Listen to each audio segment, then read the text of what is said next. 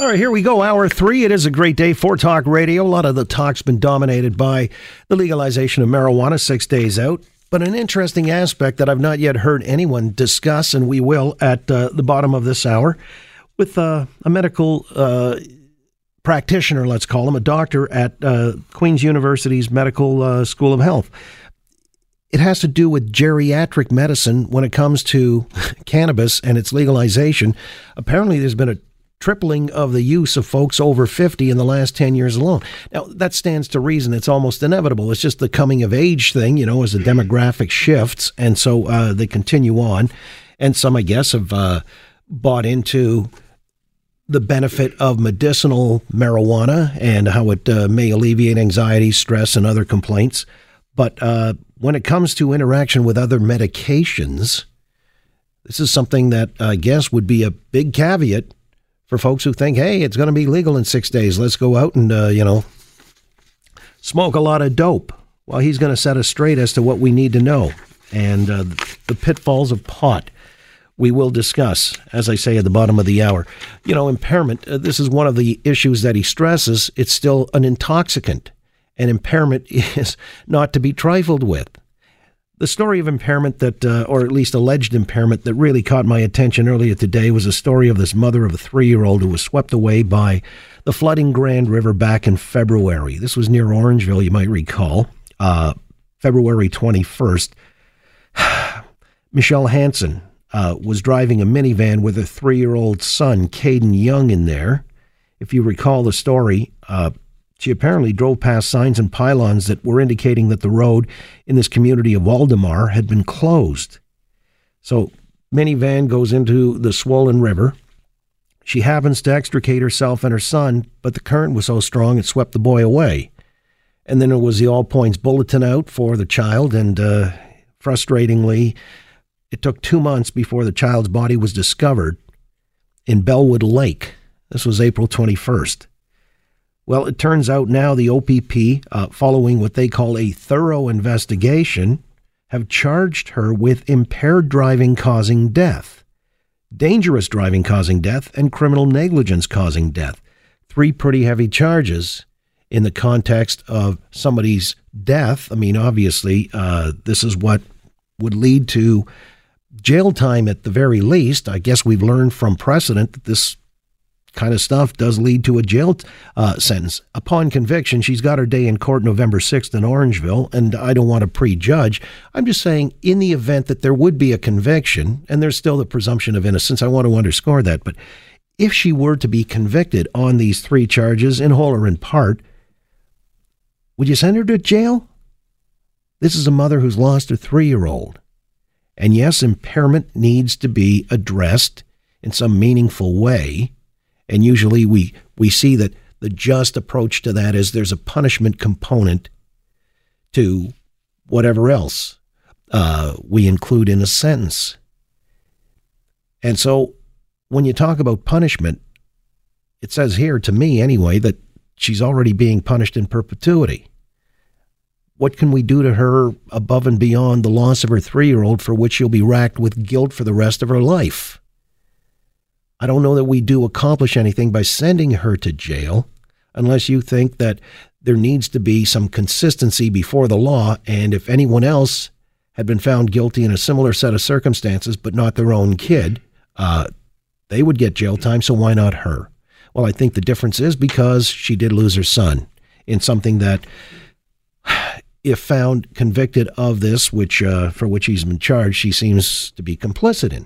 That's the allegation here. If she didn't get impaired, we can draw the conclusion here or connect some dots.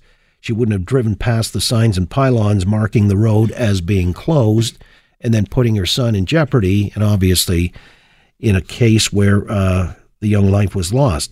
But I'm going to open the lines because I'm curious to know if you would rule in favor of sending her to jail upon conviction. Again, I want to stress that this is all speculative, but should she face this jail time? Or I believe that she's already suffering enough it's a formality now to go through the process. But if there were to be a conviction, I just don't know that it would seem to be any more just to put her in a facility. I mean, she's living within her own conscience and her own head, and that might be a penalty that lives on in perpetuity. Agree, disagree? Let's find out how you feel. 870-6400. It's a tragic case, and the outcome here, obviously, still to be determined, but we know a young life was lost, so what do we say in that context? 870-6400, star 640 on cell. Robbie, I'm going to start with you. Go ahead. You're on the Oakley Show. Hey, John, thanks for taking my call. Mm-hmm. I agree with you. It is a tragic story, but my only thing is let's take out of the equation it was a mother. What if it was just a regular person with a child that was impaired that did that? Would that make a big difference? It would make a difference. I believe it would make a difference. My thing is, John, is that I feel bad for her, but if she was really impaired, like they're saying, I'm sorry, she's got to face justice. Well, do you not feel that she's already facing a different form of justice? Well, what I feel is for that boy that lost his life because the mother was drunk and didn't know where she was going and what she was doing. Right. That's what I feel for, not for her. Okay. Well, I don't think I'll convince you otherwise, but I would say if you tried to project into the footsteps, and God forbid that should ever happen, you might appreciate that there is a special set of circumstances here that means traditional law, or how we apply it, is almost inapplicable here. This is something that I guess doesn't get studied in the law schools or is written into law, but it's a matter of understanding the human condition, which is my bailiwick, by the way. Let's get back into it. David in Toronto, go ahead. You're on the Oakley Show. Yeah, I think like your last caller, I have a hard time giving a pass just because it was a family. I hear where you're coming from, but unfortunately, there's got to be consequences. Like your last caller said, if anybody else had done that, if it was somebody in another car, everything's got to be equal, or else what are we doing here? All right. Well, no, I understand. So consistency before the law, regardless of circumstance. Agree or disagree? David and Barry, it's your turn.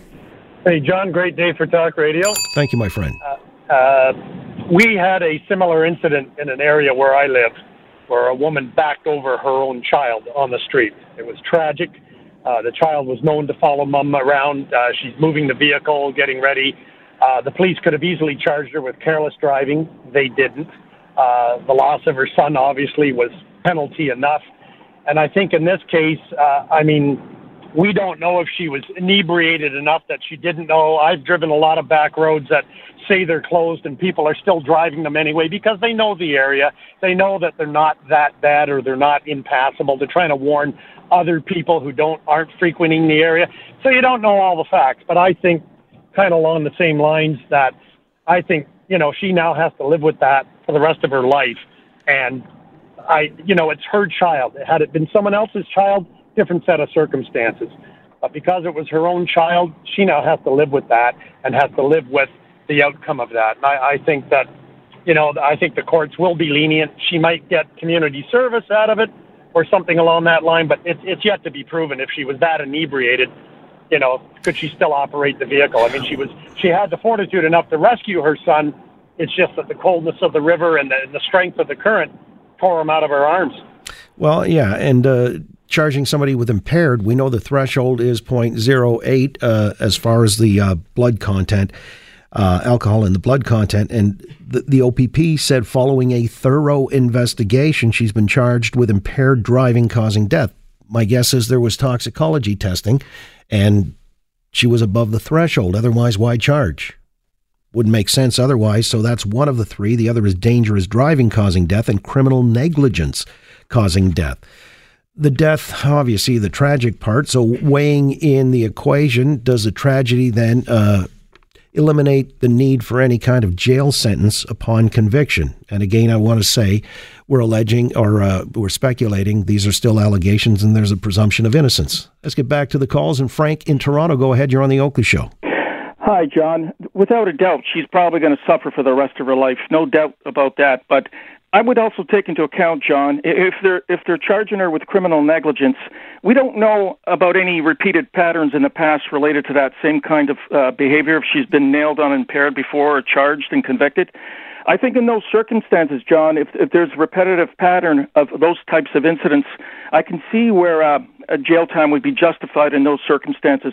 But certainly if she didn't have that, if she was a model parent and didn't have any prior record in relation to any of these things like this, impaired and stuff like that, then certainly I would agree with your last callers that doing jail time is really not going to do anything to rehabilitate her. She's going to suffer, as everyone else said, for the rest of her life. Appreciate it. Yeah, her own rehabilitation may involve some community service, speaking about the dangers of drinking and driving and so on and so forth. But I don't know what more is accomplished by putting her, in a cell where she has to relive the horror every waking moment. Is that commensurate with what she did here? And so you want to make sure that she's sort of, you amplify the punishment?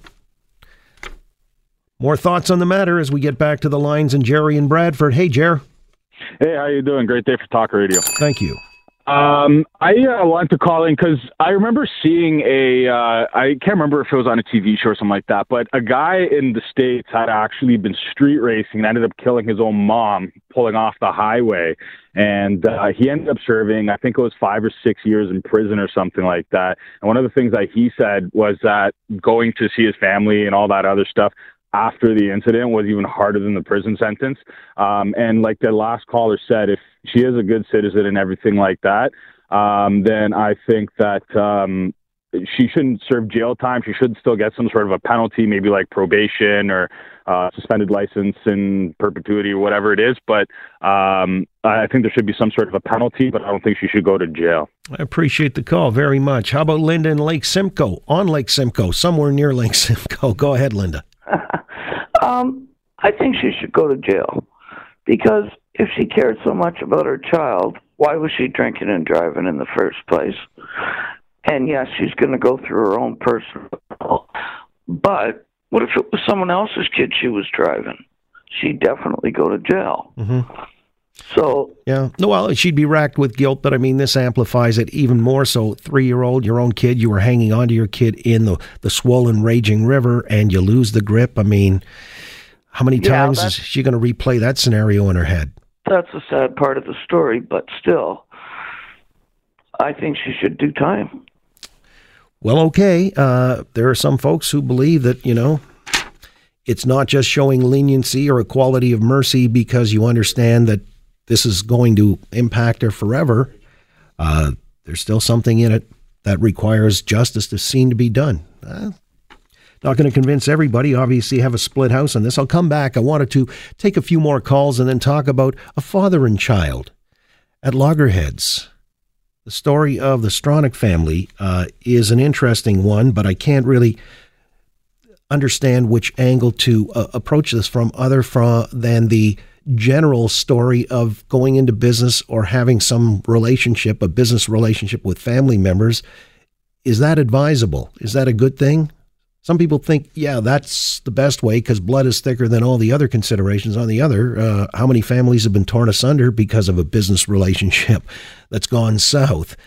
We'll talk about that, too, in the moments ahead here on the Oakley Show. At the bottom of the hour, we'll find out about seniors using pot and what they need to be aware of. In moments, here at Global News Radio, 640 Toronto.